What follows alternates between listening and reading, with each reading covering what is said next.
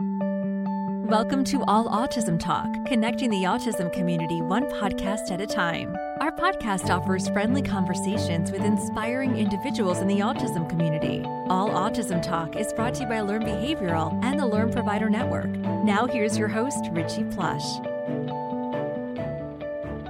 Hey everybody, welcome to this week's episode of All Autism Talk, a podcast brought to you by the Learn Behavioral Network, a leading provider in ABA services all across the country. I'm your host this week, Richie Plush. I'm excited because we had an opportunity to sit down with Dr. V. Mark Durand. And for those of you who don't know V. Mark Durand, he has an extensive history in terms of publications and research, but he is a distinguished university professor of psychology at the University of South Florida in St. Petersburg. He has more than 135 publications on various topics. His books include textbooks on abnormal psychology that have been translated in multiple languages and are used at universities across the world. Most recently, he developed a new approach to help families working with children with autism. It's called optimistic parenting. So I hope you enjoy our conversation this week with Dr. V. Mark Durand. Thank you, Dr. Durand, for joining our episode this week. It's great to have you with us. It's my pleasure. So what led to for you to coin the term optimistic parenting? Well, let me give you some background. Great. Early in my career, I developed treatment for behavior problems in kids with autism and related disorders. And we were very successful. It's called functional communication training. And fortunately, a number of my colleagues... I think a few people have heard of that. Okay, good. That's great. And a number of my colleagues started replicating it, and that was good. But I also, I always learn more from my failures than my successes. And so a number of people that I work with weren't doing it. They weren't really following through with the plans. So we wanted to figure out what was going on and also how we could predict which children would get better or worse over time. So we did a study that we looked at about 128 children between the ages of 3 and 6, looked at their behavior problems, and looked at things like family stress, the child's behavior, severity of the child's behavior problems, things like that. And we followed them up for 3 years, and we wanted to see what would predict the children that would get better over time and children that would get worse over time. And the best predictor of children that would get worse over time was parental pessimism. And what I mean by that is if at age 3, a parent had already started giving up, so they let them wear the same shirt every day to go to school, or they let them eat on the floor in front of the television because it was easier and they wouldn't scream, or they would drive to the store the same way every time because the child would get up or get upset if they didn't go the same way. And so what we looked at then is, well, what's going on here and how come this is happening? So we started doing research on this pessimism and to see if we could make them more optimistic. And we'll talk about this later, but there's a number of themes that pessimistic parents think about. And so we went and looked at cognitive behavior therapy to see could we add cognitive behavior therapy to functional communication training, and would we get better outcomes? Would parents follow through? So that's where the optimism came from. Well, I mean, that's got to be one of those moments that is kind of a shocking discovery, right? It doesn't sound like that's what you were necessarily looking for. But was that kind of surprise? Was that a surprise to find that, or were you expecting something totally different in that original study? Well, what I expected was communication skills would be the best predictor. Because when we did functional communication training, what we do is teach the child how to get their wants and needs met. And I suspected if a child was good at that already, that they would just be better. They could get their wants and needs met. And children who couldn't do that would be worse. But that wasn't the best predictor. The best predictor was this pessimism. And the pessimism here means that the parent was usually pessimistic about their own ability to help their child, or pessimistic about various aspects of the child, including having a disorder. So we would get parents who would say, well, he can't do that because he's got autism. And that's pessimism, as opposed to a parent who kind of looks at their child and says, all right, we're going to keep going. We're going to keep trying this. And that's optimism. And so that's why we started to look at, could we do this? But, yeah, it was a surprise. I really thought it would either be communication skills or it would be the severity of the behavior problem at age 3. Because in psychology, we always say if you want to predict future behavior, look at past behavior. So if the kids who were more serious, they would be the ones that would be more serious later on. But that wasn't true. We had kids who were pretty difficult, but they had optimistic parents who would push through and try to teach their kids skills, try to follow through on behavioral interventions, and they were doing better. It's so fascinating how, in some ways, you almost stumbled across this, and then it sort of sparked a series of research projects for you on these particular topics. Is that right? That's true. The biggest one was this longitudinal multi-site randomized clinical trial where we took parents who were pessimistic, and that was difficult because we had parents who were optimistic but had difficult children, and we couldn't include them in the study. So took parents who had pessimism, had a child between the ages of 3 and 6, had some kind of developmental disorder, had severe behavior problems. And so we randomly assigned them to 2 groups. One group got behavioral intervention alone, and the other group got behavioral intervention but cognitive behavior therapy on top of it. So we wanted to see, could we make these parents, and there's research in the depression field that's called optimism therapy. So we wanted to see, could we add optimism therapy to the second group, and would we have better outcomes? And what's interesting, and you mentioned being surprised, was when we looked at the outcomes from both groups were positive. So both groups, the children were doing better post-intervention, and we also followed them up at a year later. And when we looked at the 2 groups, what we found was the parents were reporting that the kids who were in the group with optimism training, the parents were saying they were doing much better than the other group. But when we looked at their actual behaviors, the behaviors were about the same. And it took us a while to kind of sit down and think that through, and then we figured out what we were seeing was parents that didn't get optimism training were conceding to their child's behavior. So, for example, we have some video of a mom who was having trouble putting her child to bed. The child was screaming, fighting. We taught her some skills about how to work with sleep. When we came back, she was reporting correctly that the child was much better at bedtime. But what she did was not what we taught her. What she did was get in bed with him and turn the TV on and wait for him to fall asleep. And that's not what we wanted to happen. So, but with the other group, they would push. So we had this mom who had a child she was trying to get him to put his toys away and get dressed, and he would wriggle out of it and fight. And so when we came back after the treatment, what we saw was she followed through on the plans, and she was persistent. So he walked out of the room at one point in time to put his toys away, and she just waited, called him back in the room, and made him put his toys away. And he did it easily. And so that was the difference. She persisted. She didn't concede to him. She didn't say, oh, well, he's not in the room, I'll just put his toys away for him. She waited and persisted. And that's what we were wanting to do. So that was the surprise. The surprise wasn't that the other group, the kids were much better behaved. The surprise was how they were much better behaved, and it was because the parents persisted. That's a great visual, or a great, analogy. Really, that optimism in a lot of ways is really that persistence and that follow through, which can be so hard for parents on any given day, given a multitude of factors, right? Right. So, what are some things that you found that most often get in the way of parents having really this optimism? Well, one of them I mentioned before was this belief that my child's disorder means that they can't behave better.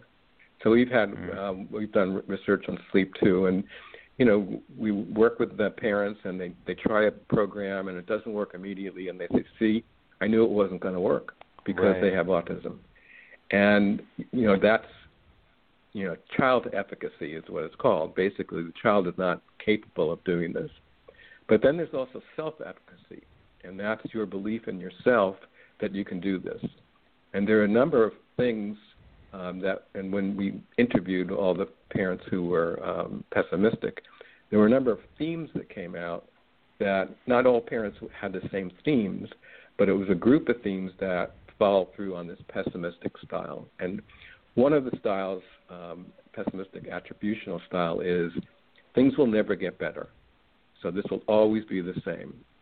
I worked with a parent on a sleep problem again, and she had a whole week where her child went to bed fine, didn't get up in the middle of the night, and I was talking to her and I was congratulating her. She followed through on the plan. It was great. And the mom just blurts out, "I don't know what I'm going to do." And I said, what are you talking about?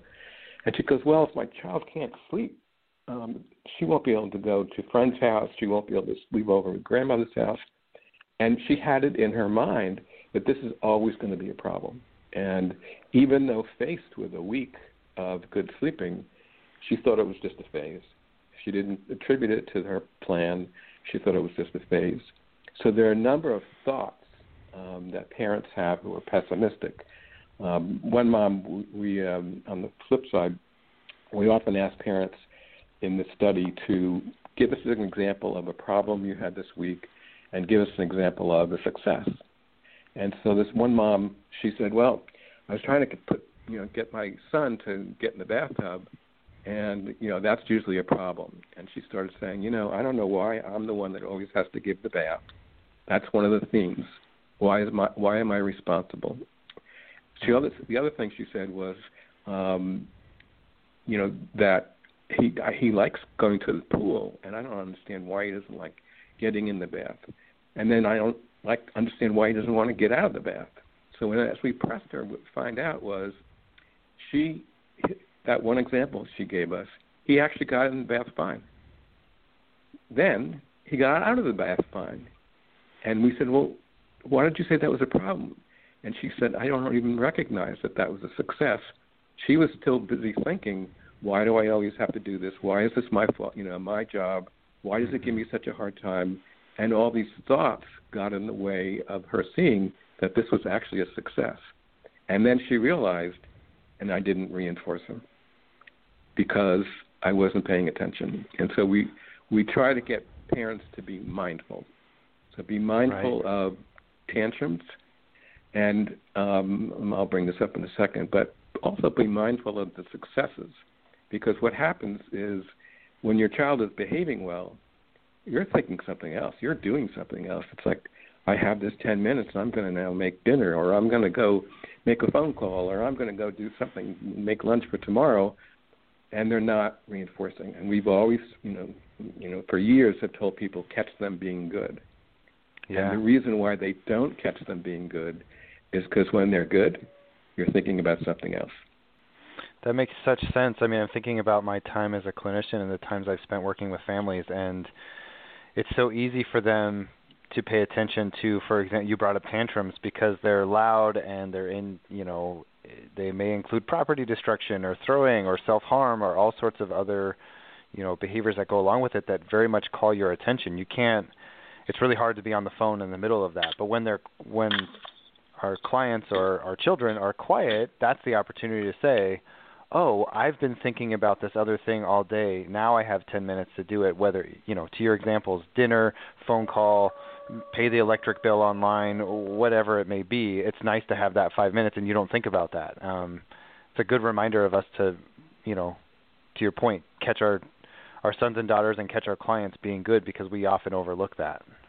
Yeah, I was in the park the other day, and I was sitting on a bench, and I saw a mom with her young daughter walking along, and the mom was on the phone. And, they're out for a nice walk, and the little girl goes, "Mom, look, a bug." And the mom looks down, and she goes, "Oh, that's nice." And then the little girl goes, "Look, Mom, it's a green bug." And the mom looks down, that's nice, and goes back on the phone with her friend. And she goes, look, it's a pretty green bug. And she goes, that's nice. And the daughter then hit her in the leg. And the mother put the phone down. I'll have to call you back. And she said, why did you hit me? And I wanted to stand up and say, I know, because you weren't paying any attention to her. Because you weren't giving attention. Yeah, and so that's what happened. It's like she was fine, and so she was being ignored. If she hit her, then she got all the attention she wanted. And that, over time, obviously, can lead to more behavior problems.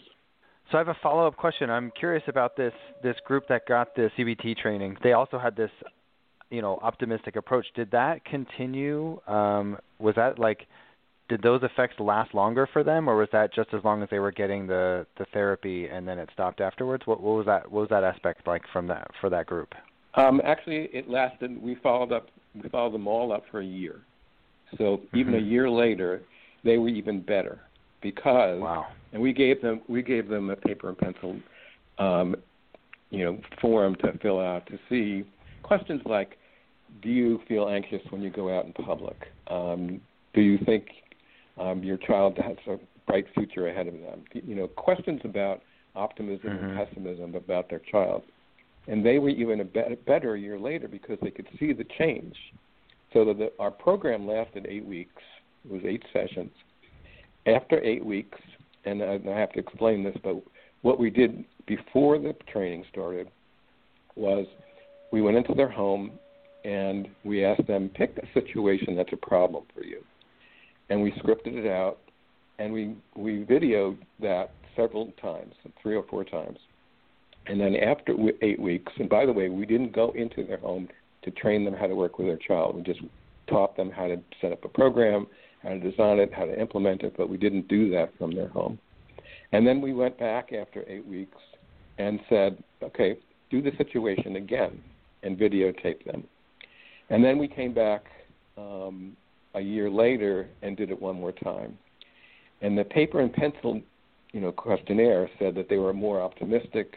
We asked them about their life satisfaction. They felt better about themselves. They weren't afraid to go out in public, as opposed to the other group.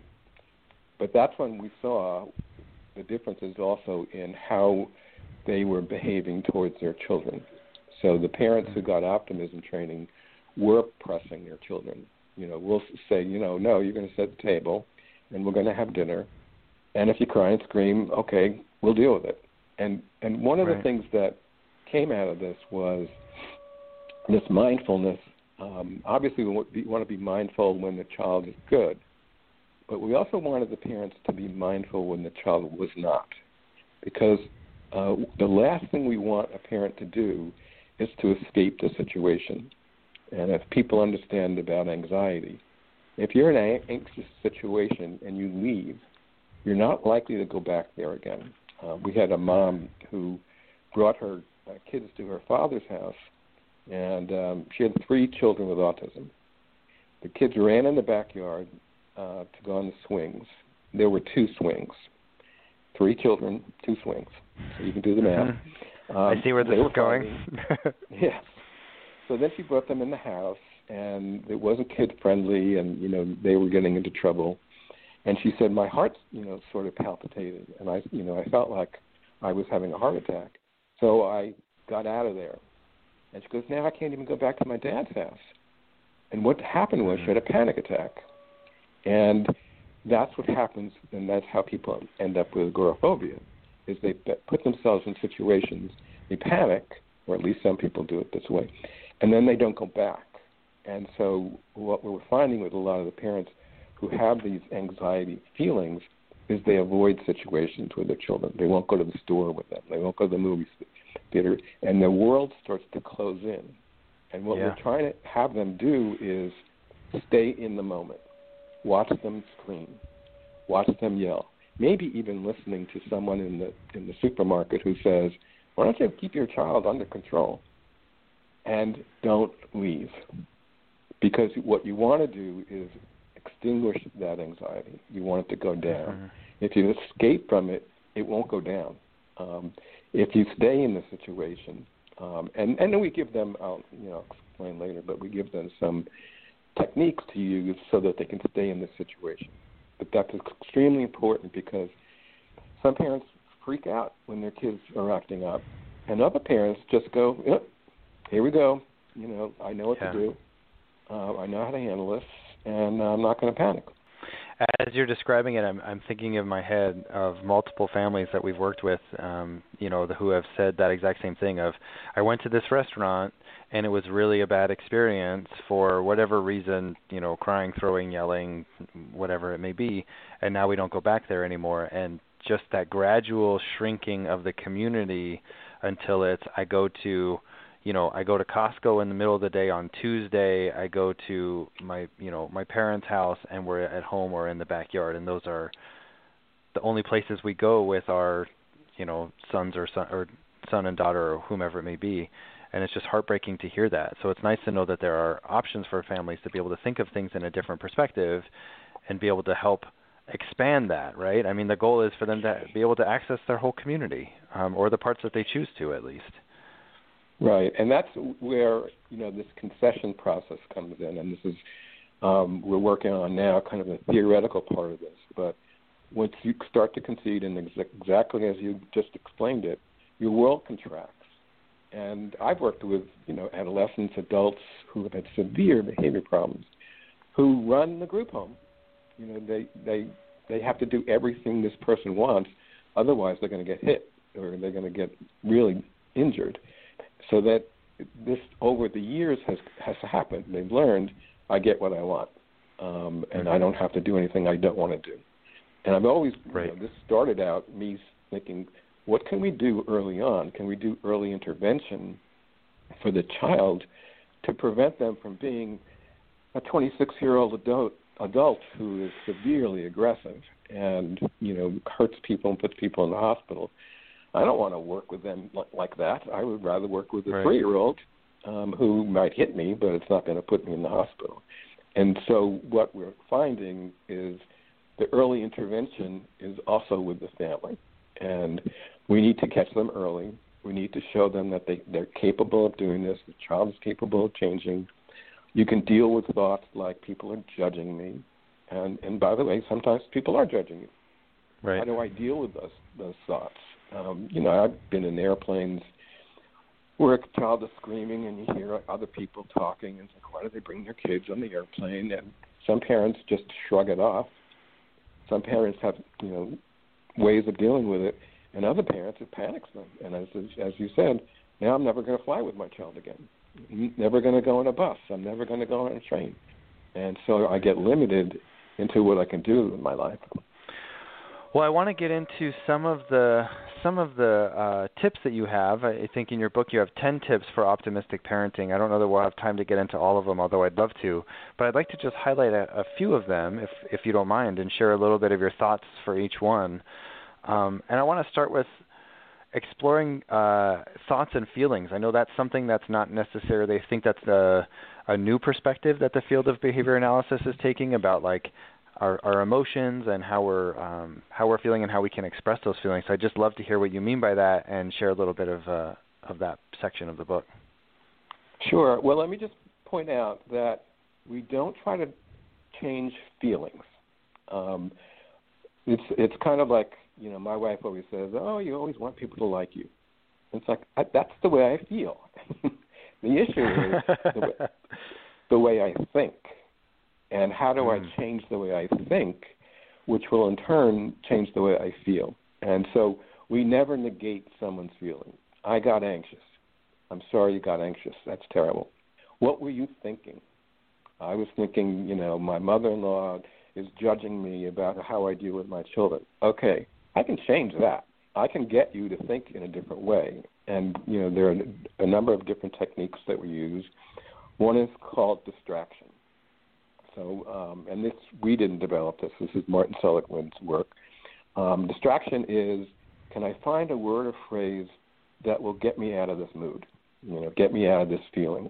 And we had a couple that they had 2 kids with autism, and they would be bouncing off the walls and ripping up things. And the parents would kind of bicker between themselves and be anxious about this. And like, well, why did you do this? How come you gave them candy? And we said, is there some word or phrase that you can say to each other that will distract you and make you smile? And the mom thinks for a minute, and she goes, yippee-ki-yay. And I didn't know what that meant, and the facilitator didn't know what that meant. But it turns out, and most people probably do know what it means, but there's a movie with Bruce Willis, and when he's about to shoot somebody, he says yippee-ki-yay, and then says something I can't say here, but has to do with somebody's mother.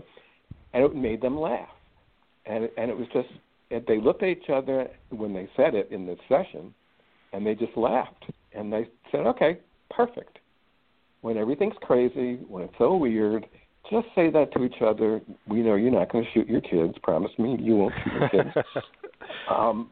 But, do something that will get you out of that mood and then get back into program mode. Okay, we have a plan. What do we do about this? And not blame each other. So there's a number of things, and that's called distraction. A number of things that we can do to help them get out of those moods. We have other techniques that require them to, if they'll say, for example, the mom who had 3 kids and left her father's house, she said, I felt completely out of control. And that's, by the way, one of the major themes that most families feel. I feel out of control. And that's bad, because if you feel out of control, that's what causes people to be depressed. So if a number of important things in your life are out of your control, and, this is a perfect time in the world to have people feel like things are out of their control, they get depressed. And so how can we look at that? And what we do is go through it rationally and say, okay, what did you do in that situation? Well, the house wasn't kid-friendly. Okay, so that could be under your control. You could next time say, please put these things away. What else could you do? Well, we didn't give them rules. Okay, that's another thing that's in your control. Well, and then we just left, and that was under your control. So you said I didn't feel under control, but you can change that. And that's what we try to get them to do, is to look at the situation in a different way. And that makes them feel better. If I feel like, okay, I can control this, I can feel better about it. We had one dad who was he had to get his son to the school bus in the morning. His son was sitting in front of the television, and he'd walk in the room and go, "Oh no, here we go again," because he knew if I'm going to try to get him to the school bus, he's going to give me a hard time. He was feeling down. He was feeling anxious. And you know what? That made the situation worse, because children can pick up on that. They can pick up on negative emotions that you have. So instead, how can we change that? And how can we change it to, all right, he might scream and yell. I'll deal with it. But we're going on the bus.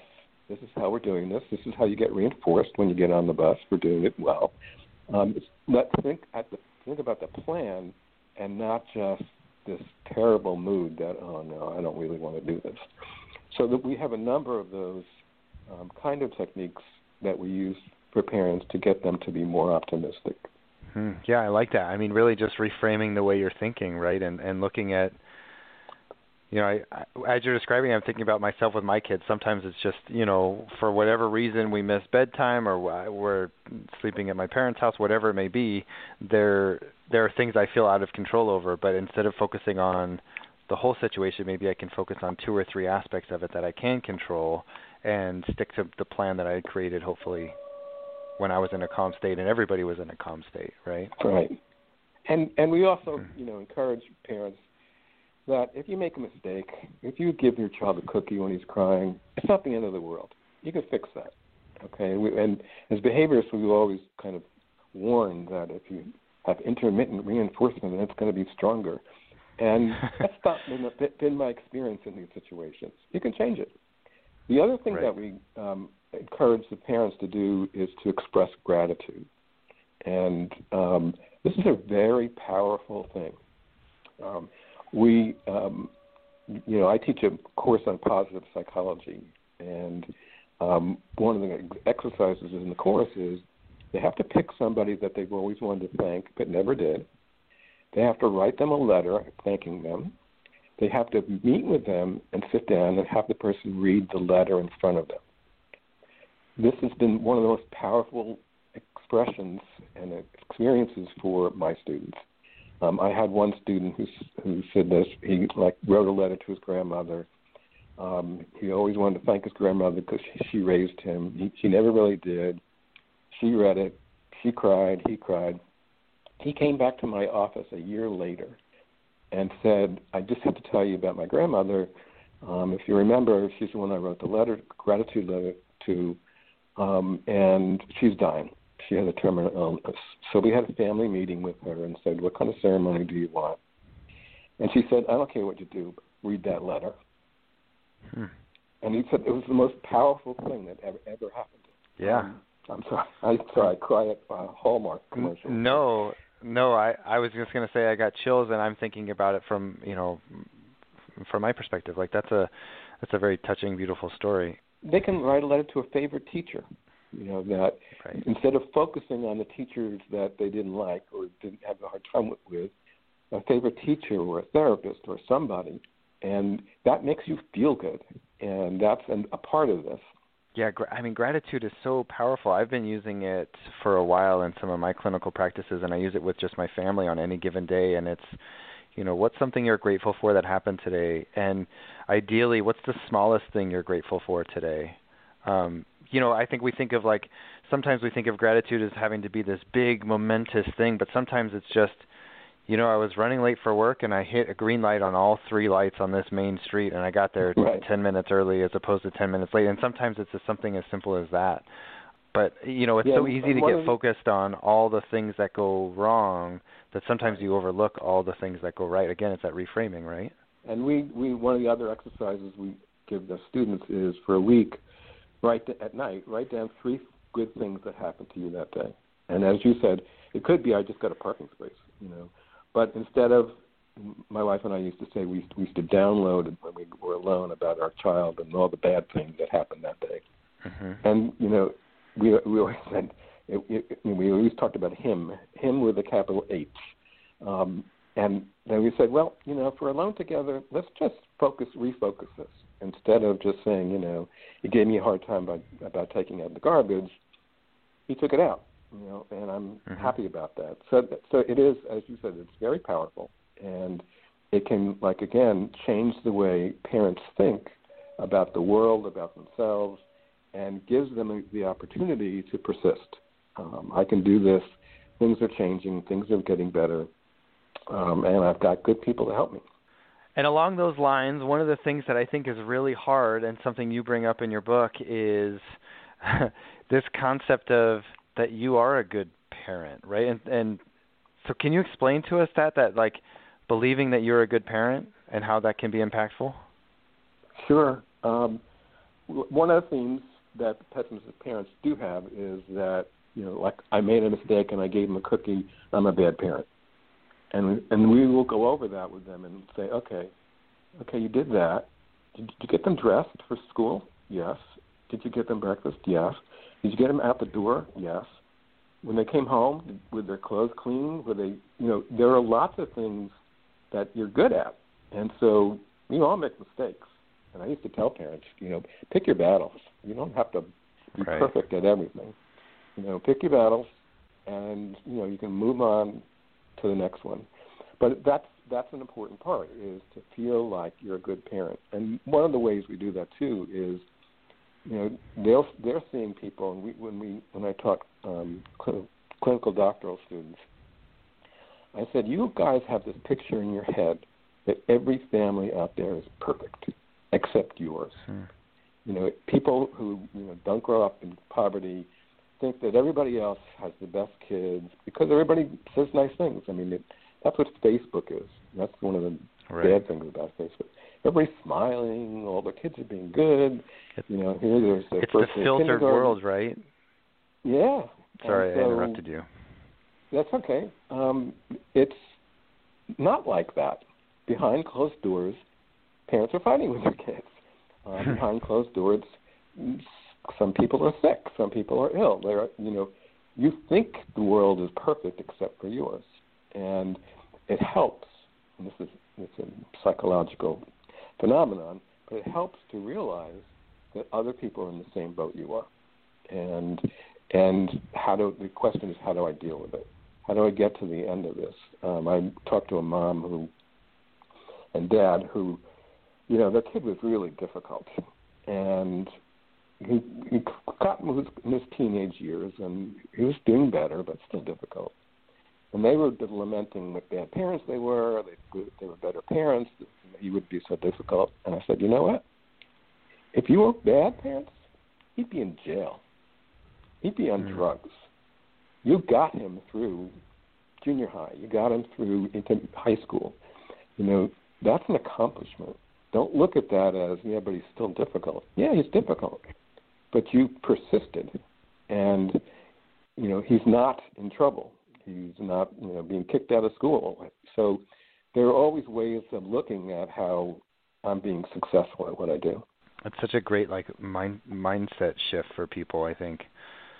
It's it's hard, it's tough. I think you get caught up in the day-to-day, and I raise my voice, or we're having pancakes for dinner tonight, or whatever. Maybe we get caught up on the things that we didn't do, that we miss out on all the things that we do. Again, it's just that reframing of the way we view the circumstance, right? It's changing the lens that we're looking.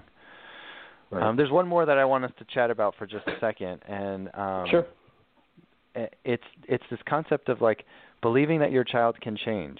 I would imagine you mean with regards to challenging behaviors and learning new skills, but tell us more about just that concept of believing your child can change. Well, like I said before, a lot of parents believe that if their child has a disability of some kind, has some challenge. I mean, I've worked with the Juvenile Arthritis Association, and the families there think that their poor kids can't change because they're in pain, they have all these issues. In the autism, it's really obvious that children are difficult, and so then you start to believe, well, it's the disorder, and it's nothing I can do about it. And if you believe that, then you're in trouble. We had one mom who the school actually referred her to us because she was very religious. She thought God gave her daughter, who had autism, and her job in life was to give her daughter whatever she wanted. So if the daughter hit her and wanted milk, she got her milk. And if the dog hit her and wanted something else, she got it for her. And she thought that was my job in life, is to do that. And the school was furious because here they were trying to deal with her in school, and they thought, well, the mom is just giving in to her, everything.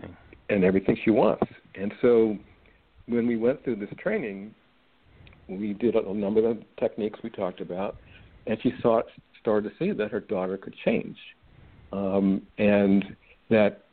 towards the end, she said, now I see I'm the one in control, that I can say, no, if you hit me, I'm not going to give you a hug.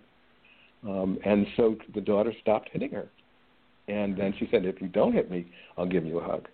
And so she started to think then, wow, my daughter can change. And that even though she has this disorder, and even though she's not going to be perfect, she wasn't going to end up, probably won't end up driving a car or have some things in life, but she can be better behaved, and she can maybe have friends.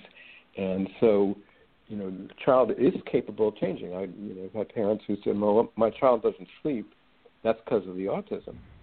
And I said, no, we have helped hundreds and hundreds of children with autism to sleep better. They may not be perfect, but they can sleep better. And so we're able to make that change. But it takes some, like you said, a mindset change there too. That my child, despite the disabilities, despite the difficulties they have, we need to be consistent and try to get people to change. We had I did this DVD, and I had this couple, and the mother, I didn't even meet them before I met with them, but they filled out a flyer, and the mother wrote that she was a special ed teacher, and the father was a fireman. And so she knew better about the daughter's autism. So when we met, it took me all of about 10 minutes to realize the firefighter father knew what he was talking about. And he said, I can get her to tie her shoes. I can get her to put her, pants on. I can get her to do these things. And the mother was saying, no, she's got this disorder. You push her too much. And it was, the father was right. I don't hit her. I don't yell at her, but I push. I said, okay, you can do this, and I'm not going to do it for you. And it took a little while to get the mom to realize that the firefighter, who had no formal training in this field, was actually right. And they could get her daughter to do more things despite the disorder she had. That's great. What a great story to kind of have us think about that as parents and as clinicians. What is, how can we be pushing our clients and our sons and daughters for growth, and how can we be encouraging them and supporting them and teaching them so that they don't get this learned helplessness of just, this is the most I can do, right? Is always kind of pushing them for a little bit more, of course within their scope, and of course, like you said, there's some things that may not be possible, but I think it's so great for us to be focusing on what we can do and continuing to have high expectations for our sons and daughters and the clients that we provide services for, because in my experience, I feel like kids are always trying to meet those expectations, and if we expect them to grow and learn, then they will grow and learn, and they'll do the best that they can, which is more than what we can. That's what we should hope for. And our goal too is help them to be more independent, so right. that they don't have to rely on everybody to do everything for them. So, Dr. Durand, I want to tell people where they can find more about you and your research and the books that you're available. Where can we find you? Where can we continue to learn from the research that you're doing and access your books and your other publications? Well, about me, it's easy. The University of South Florida, St. Petersburg, Department of Psychology. You can just Google that and my name, or you can just Google my name, and you'll be able to find my page and what about my work. And then Amazon has all my books. So I have a page under my name, and it lists all the books that I have. In fact, I'm aging myself here. The first book I ever published was on functional communication training, and that was 30 years ago. So wow, it's still out there. People are still buying it, but the relevant to our conversation, there's a optimistic parenting book that would be listed there, and that's for parents. So that's kind of a self-help guide, and so you go through how do you deal with behavior problems, but also how do you deal with these thoughts that may get in the way. Then there's actually two other books that are protocols, and it's called Helping the Difficult Child, I think. One's for the therapist and one's for the parent. And so if a professional wants to do this strategy, this 8 weeks strategy, those books contain the protocols. So it's each session, what's the goal, what are the outcomes, what do you go through. There are forms to fill out for the parents and their accompanying workbook. And so that's one way to get, if someone wants to do this formally, they can kind of look at those protocols. And those are published by Oxford University Press. So you can, I think they're called Helping the Difficult Child. Great. Yeah, we'll get all those links put up on our show notes so that everyone can access them and find them. Dr. Durand, thank you so much for your time and your insight and your ongoing research. It's great to hear that you're continuing to push forward and support families in all sorts of varieties of ways. So thank you again. Well, thank you for inviting me. I appreciate it. Just a couple of highlights from this week's conversation. One thing that really stood out to me was that this concept of optimistic parenting is really about persistence. It's also about reframing the way that we look at things and finding the growth in our child or our children. So often we get caught up in the day-to-day that it's hard to find the successes.